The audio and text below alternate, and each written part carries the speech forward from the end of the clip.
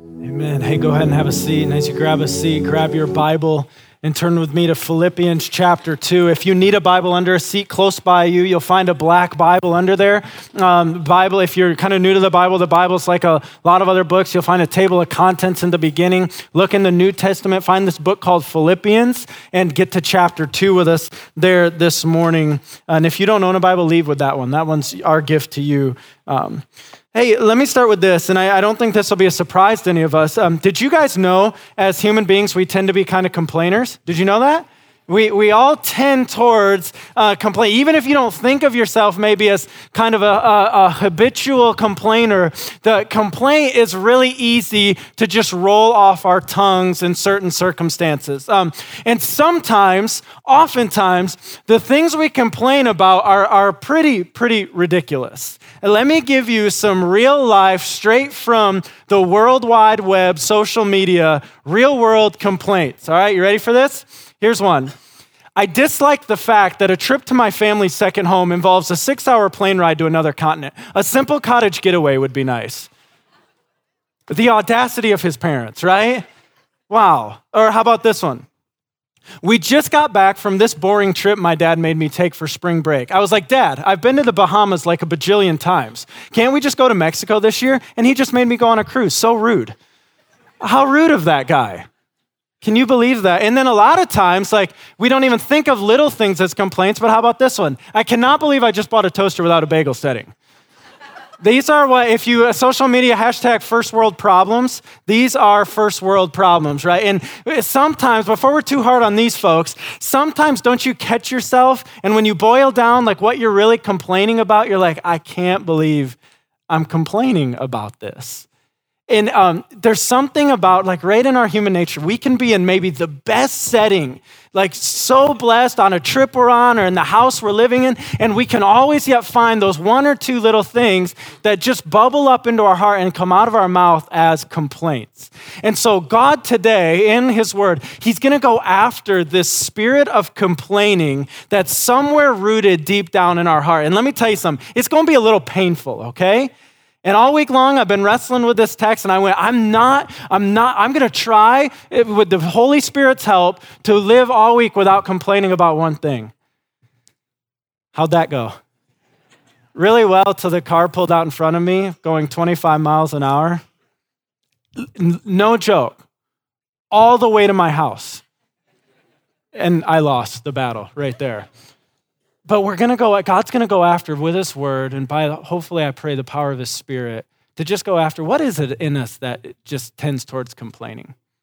And then what's so cool is in this passage, he's just going to be straight up. This is one of those messages where we're not going to go out of here with our head hurting, wow, I didn't understand what was preached. I hope it's really clear. Verse 14 is going to be super clear what God wants us to take away today. But I hope what might be new to us is what's unpacked in verses 15, 16, 17.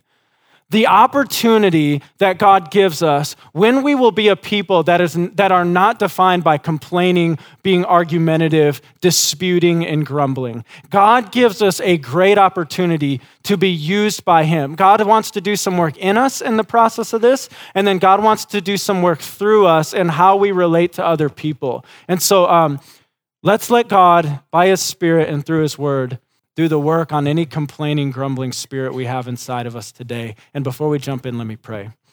Father God, we come to you right now, and I beg for your spirit, Lord.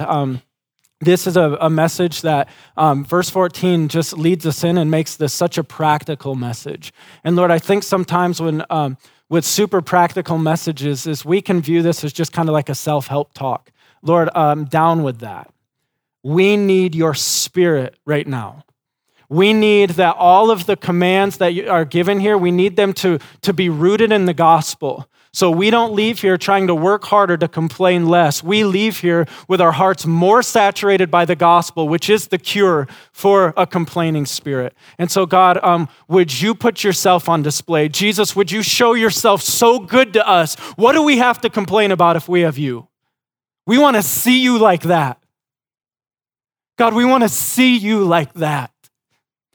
That you really are everything we need for all joy, for all of life. And what in the world do we have to complain about if we see you in the majesty of who you are?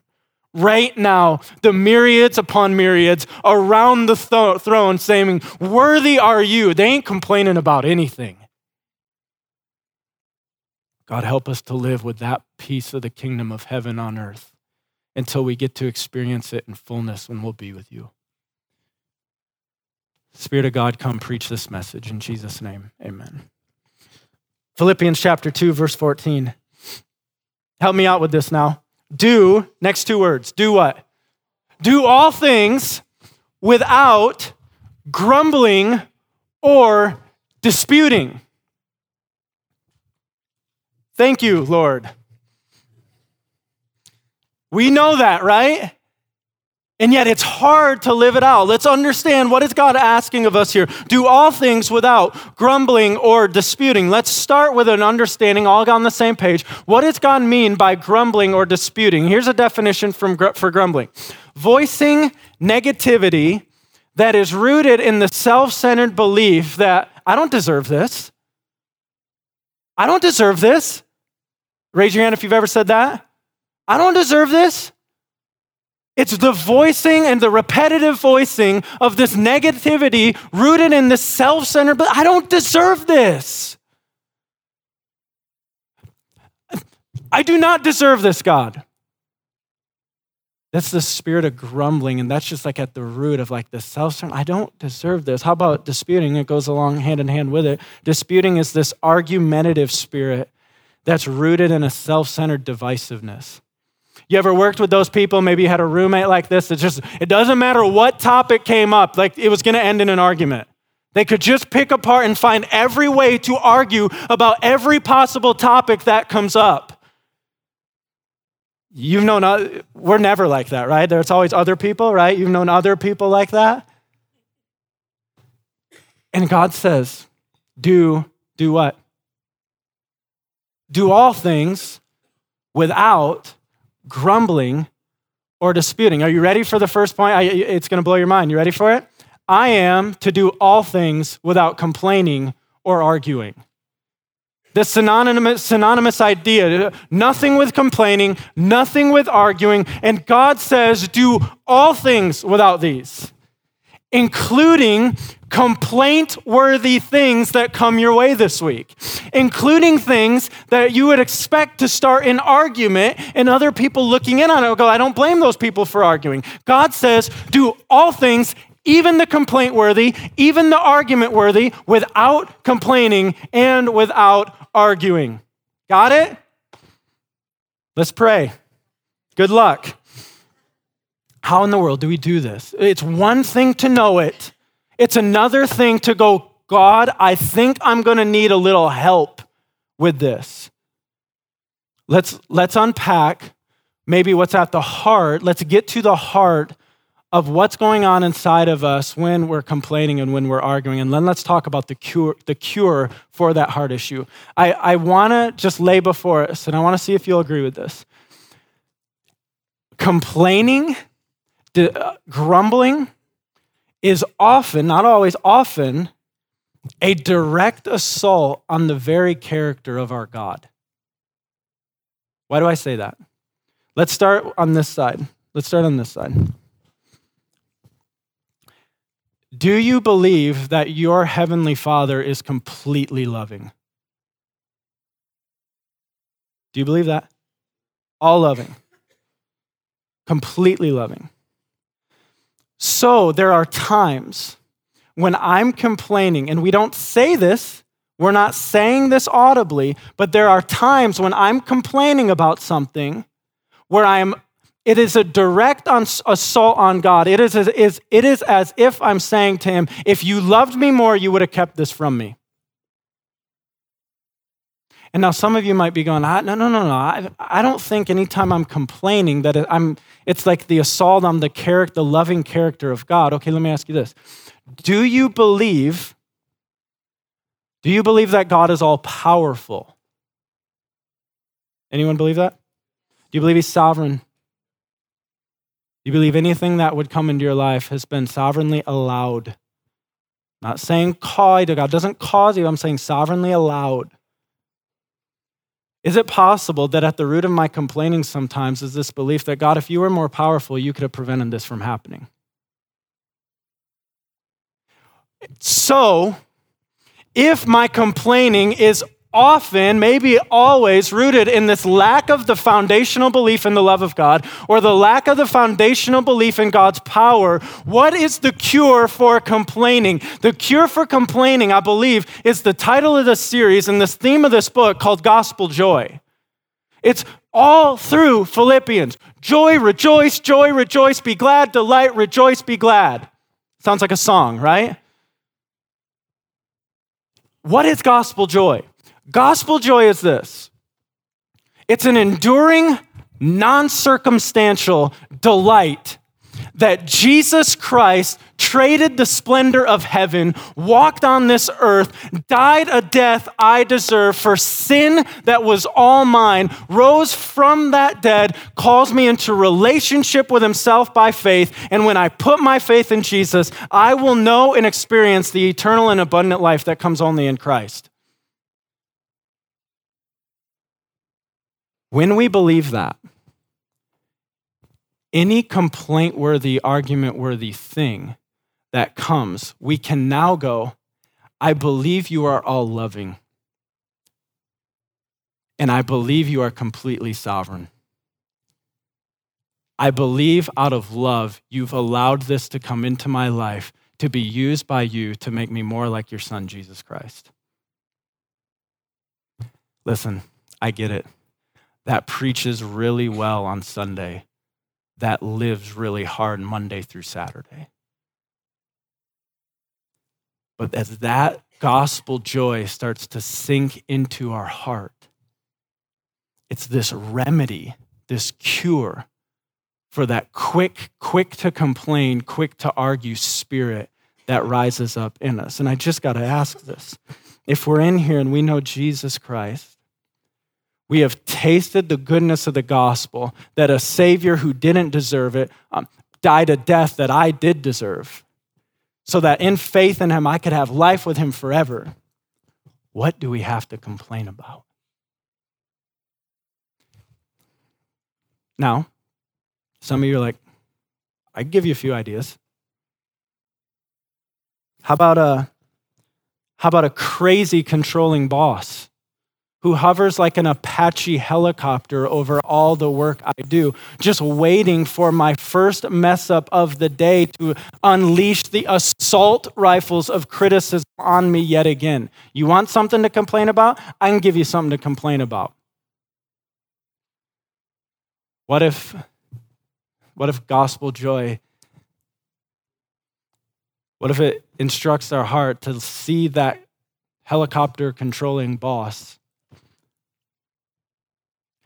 and allows us to fill our heart with a love for him that represents to him this love of Jesus, that represents to him this desire for him to know this all-sovereign, in-control God, so he doesn't have to think has to be all-sovereign and in control. What if there's an opportunity there?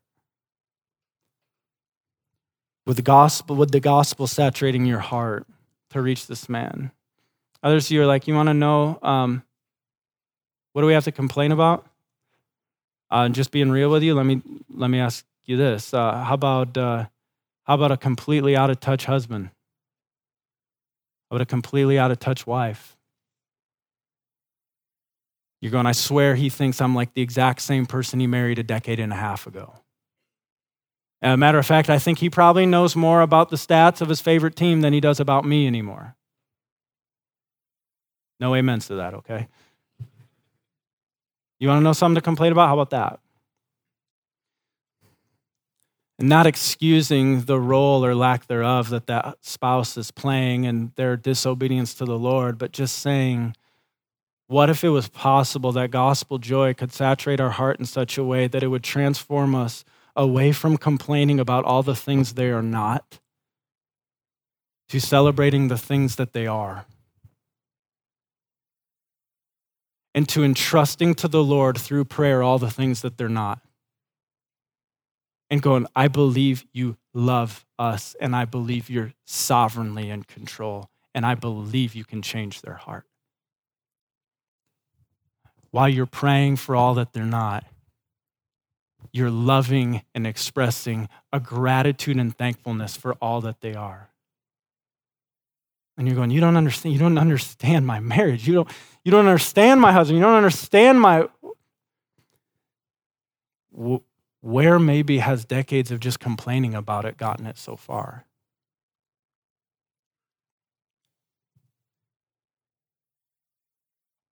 Do all things without grumbling or disputing. God, how? Only by the power of the Spirit of God living in us as we're basking in the joy that comes from the gospel. If I have Jesus, and if you don't have Jesus, before I end this message, I want to talk to you about how you can have Jesus. If I have Jesus, I have all of the joy I need for a lifetime. And if I have all the joy I need for a lifetime, He has given me the power to do everything without complaining, without grumbling, without arguing, without disputing. But I want you to look at this now, because if we leave it there, then it's just kind of a message on go out and complain less. But I want you to see that God has great purposes in us rooting out a spirit of argumentativeness and complaining. He has great purposes in this, great purposes that He wants to do in you and in me and in our hearts, and then great purposes He wants to use with our lives when we're not defined by these things to have impact on the people around us. Do all things without grumbling or disputing. Verse 15. So that, for the purpose of that, you may be blameless and innocent, children of God without blemish. Okay, let's just stop right there. If I ask the question, and no response necessary, but if I ask the question, who in this room thinks they're blameless and innocent? Like children of God without blemish? I have a feeling like no one's hand shooting in the air. Something just happened here. He goes, if you guys will live this out, do all things without grumbling or disputing, then so that for the purpose of you may be blameless and innocent, children of God without blemish. Let's just stop there and understand something. Only in the gospel can we be called blameless and innocent and children without blemish. We want to talk about how good the gospel is. We were not an innocent people. We all sat in the courtroom dead guilty. We were not a blameless people. We deserved all the blame.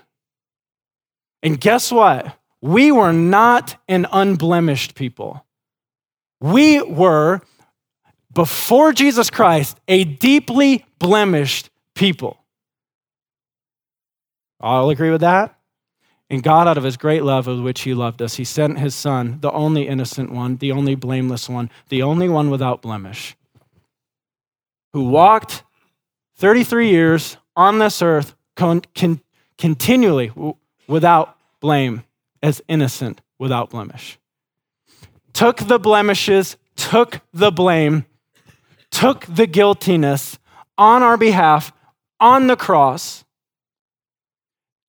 dead, laid in a tomb. Then what happened? Stone rolled away. He rose. So that when people will trust in Jesus as their Savior, you ready for this? Do not miss this doctrine of the gospel. You are declared righteous in the sight of God. I know.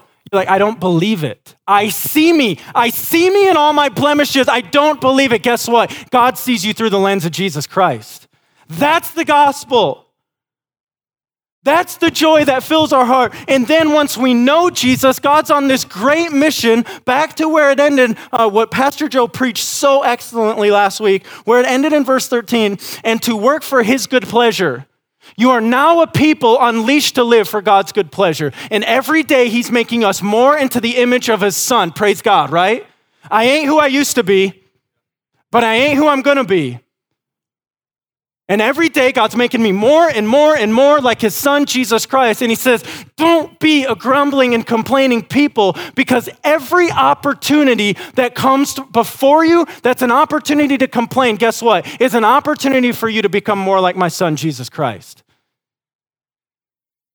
I'm to do all things without complaining or arguing. And when I don't complain or argue, listen, God's growing me into the child he wants me to be. If we can now see these things through the lens of what God is trying to accomplish in us, everything that comes up this week that's worthy of complaining about, we can now go, no, hold on. This is just an opportunity to respond more like Jesus and let the Lord grow me in this. Everything that arises this week that is worthy of argument, your spouse lobs a careless word that in the past has derailed the rest of the evening. Instead of pulling the pin on your grenade back, you can go, this is just an opportunity to respond in a way that would make me more like Jesus, which is God's goal for my life. I don't have to resort to arguing through this. Guys, I get it. Way easier preached on Sunday than it is lived on Monday. Way easier preached on Sunday morning than it is on Sunday night. But this is the purpose God is trying to work in us. When we will submit to him, when we will let our heart be gripped by this gospel joy that allows us to do all things without grumbling or disputing. But now don't stop there, because as God's doing this work in us, he wants to do work through us to the impact of other people if we will live this out. Do all things without grumbling or disputing, that you may be blameless and innocent, children of God without blemish. Thank you, Jesus. What's it say next? Go bury your heads in your Bible. What's it say next? Without blemish in what? In the midst of what? In the midst of a crooked and twisted generation. Do we agree with that? Like, if you don't, just go home and read the headlines. In the midst of a crooked and twisted generation, among whom, and if you have an NIV in front of you, I need your help in a minute, among whom you shine as lights in the world. If you have an NIV, what's your Bible say there? Among whom you shine as stars in the universe. Think of what God just said here.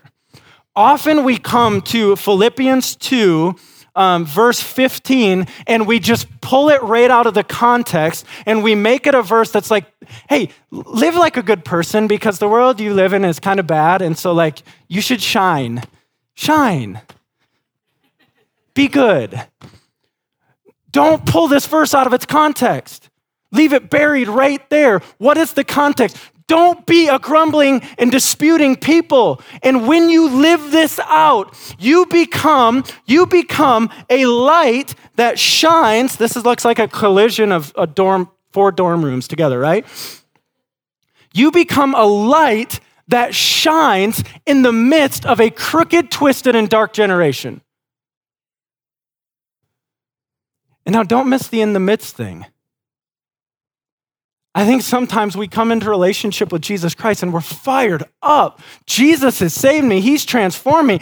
I'm not like these people I used to work with. I'm not like these people that are in my family. And sometimes when we come into relationship with Jesus, I think we go like, I'm sick of being in a place that's all complaining and negative and all this stuff. I just want out of this. Oh, this feels better. God does not say, do nothing from grumbling or disputing, that you may be blameless, innocent children of God without blemish, so that I could take you out of a crooked and twisted generation. What's he say? In the midst of. So the office environment that is completely negative, where people just they complain about the boss, they complain about the policies, they complain about the lack of the policies, they complain about the strength of the coffee, they complain about the coffee being weak, They just complain. The Lord has not said, just flee that, just get out of there. He said, something happens, Christian. Something happens. In the midst of a work culture like that, when you, day after day, show up and will not take part in the grumbling and in the arguing, and you're just faithfully there, working as unto the Lord, whether you eat or drink or whatever you do, doing it what? Doing it all to his glory. And when you will not take part in all of this stuff, he goes, boom, light, shine. You're shining. Christian teens, parents, stop listening now, okay? I'm just talking to your teens.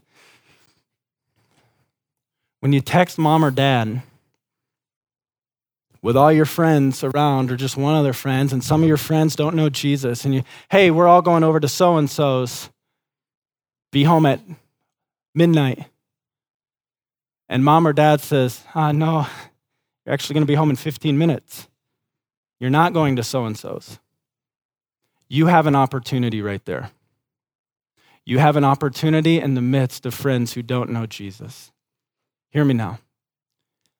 The simple way of how you respond and react to your parents' command right there. You can argue it. You can call them up on the phone. You can go toe-to-toe with mom and dad. Guess what? You're going to lose anyway. You can pretend like you never got the text back. I never, and we just went. But when you take what your parents say in the midst of friends who don't know Jesus, and when you obey it, when you do it, and your other friends are going, I just would have pretended like I didn't get the text. I would have called them up and I would have put my foot down and I would have argued that. Understand something. You do that consistently, you distinguish yourself in the midst of a friend group. And over time, those friends will start to go, why don't you argue this? Why do you always do what your parents tell you to do? Why do you always, they won't say it like this, but what they're saying, why do you always do everything without grumbling and disputing? Opportunity to start talking about Jesus. And Christian teenagers, some of my greatest regrets in life are all the people I did life with from the ages of 14 to 22 who I never, ever, ever told about Jesus. You have an opportunity there. No different for the Christian employee here. No different for the Christian spouses in here. When it comes time and you're gathered there with just the guys or just the girls and the conversation starts to go towards like subtly and it kind of eases its way in and then gets into full-blown like spouse bash and laugh, right? When you don't take part in that, when you do nothing from grumbling, complaining, arguing, disputing, there's this light in the midst of darkness that God is using greatly, and all it is a proper response at a time to something that would have been otherwise complaint-worthy. We often don't think about the gospel opportunities that happen when we just choose to not complain and argue. It's so practical that it often just flies over our head. When I don't complain or argue, God's growing me into the child he wants me to be, and God's using me to shine the light of Jesus in a dark generation. And now, I want you to look at something here. Do all things without grumbling or disputing, that you may be blameless and innocent, children of God without blemish, in the midst of, embrace the in the midst of, a crooked and twisted generation, among whom you shine as lights in the world. Look at 16, holding fast to the word of life. What is the word of life? The word of life is the gospel.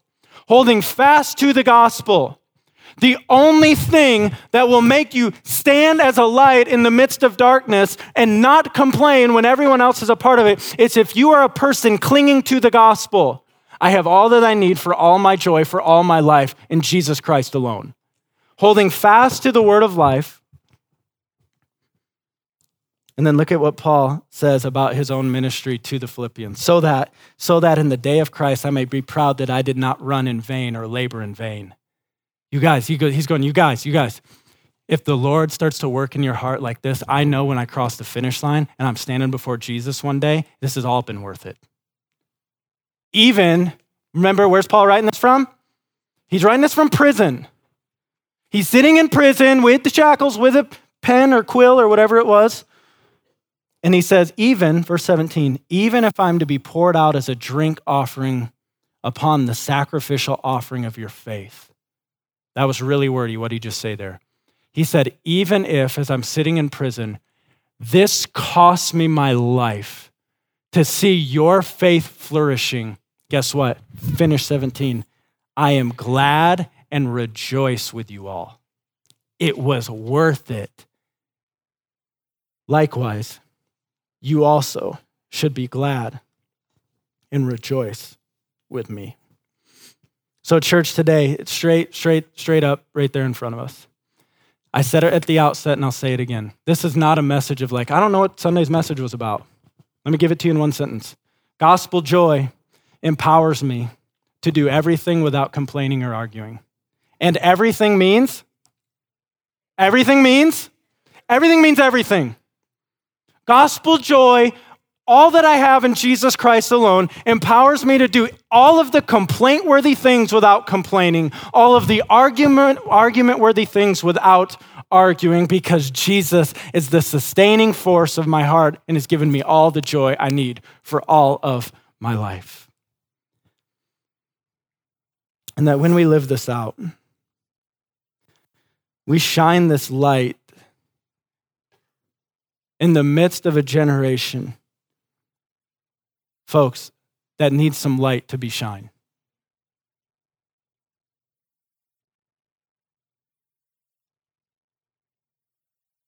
If you stopped right now and you thought of some of the most influential people in your life, I bet they weren't defined by a lot of complaining and grumbling. The potential to impact people for Jesus comes simply by not engaging in complaining and arguing and grumbling and disputing. And he's given us his power to live this out. And so church, guess what? We're heading out of here. About 5 minutes. And you're heading back out into a week full of complaint-worthy things. You can complain about your spouse, you can complain about your kids, you can complain about your boss, you can complain about your work, you can complain about anything. We're heading back out into a week full of complaint-worthy things. From the small things of the slow-moving car that pulled out in front of us, to the careless word lobbed your way by your spouse, to some bigger things of the significant project at work that has been months in the making that has just turned south and days gone. Or the cutting word spoken behind your back by someone you thought never would have said something like that. All of it this week can be met by a group of Christians with Jesus in their heart going, I don't have to complain about it. I don't have to argue about it. I have all the joy I need for all of life. These things will abound this week. But because of the gospel, Jesus is all sufficient to fill you with all joy for all of your life in such a way that you're empowered and you're equipped to live out this call he's just given to us today. Do nothing with grumbling, with disputing. So church, I'm dismissing us today. If you would just stand on your feet, and I just want to give us a challenge as we leave.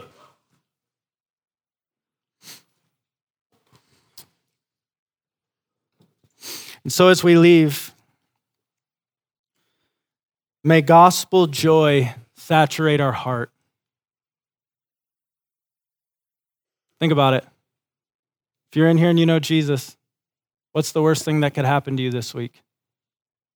It's okay, you can say it. I know it sounds morbid, but it's not. You could die.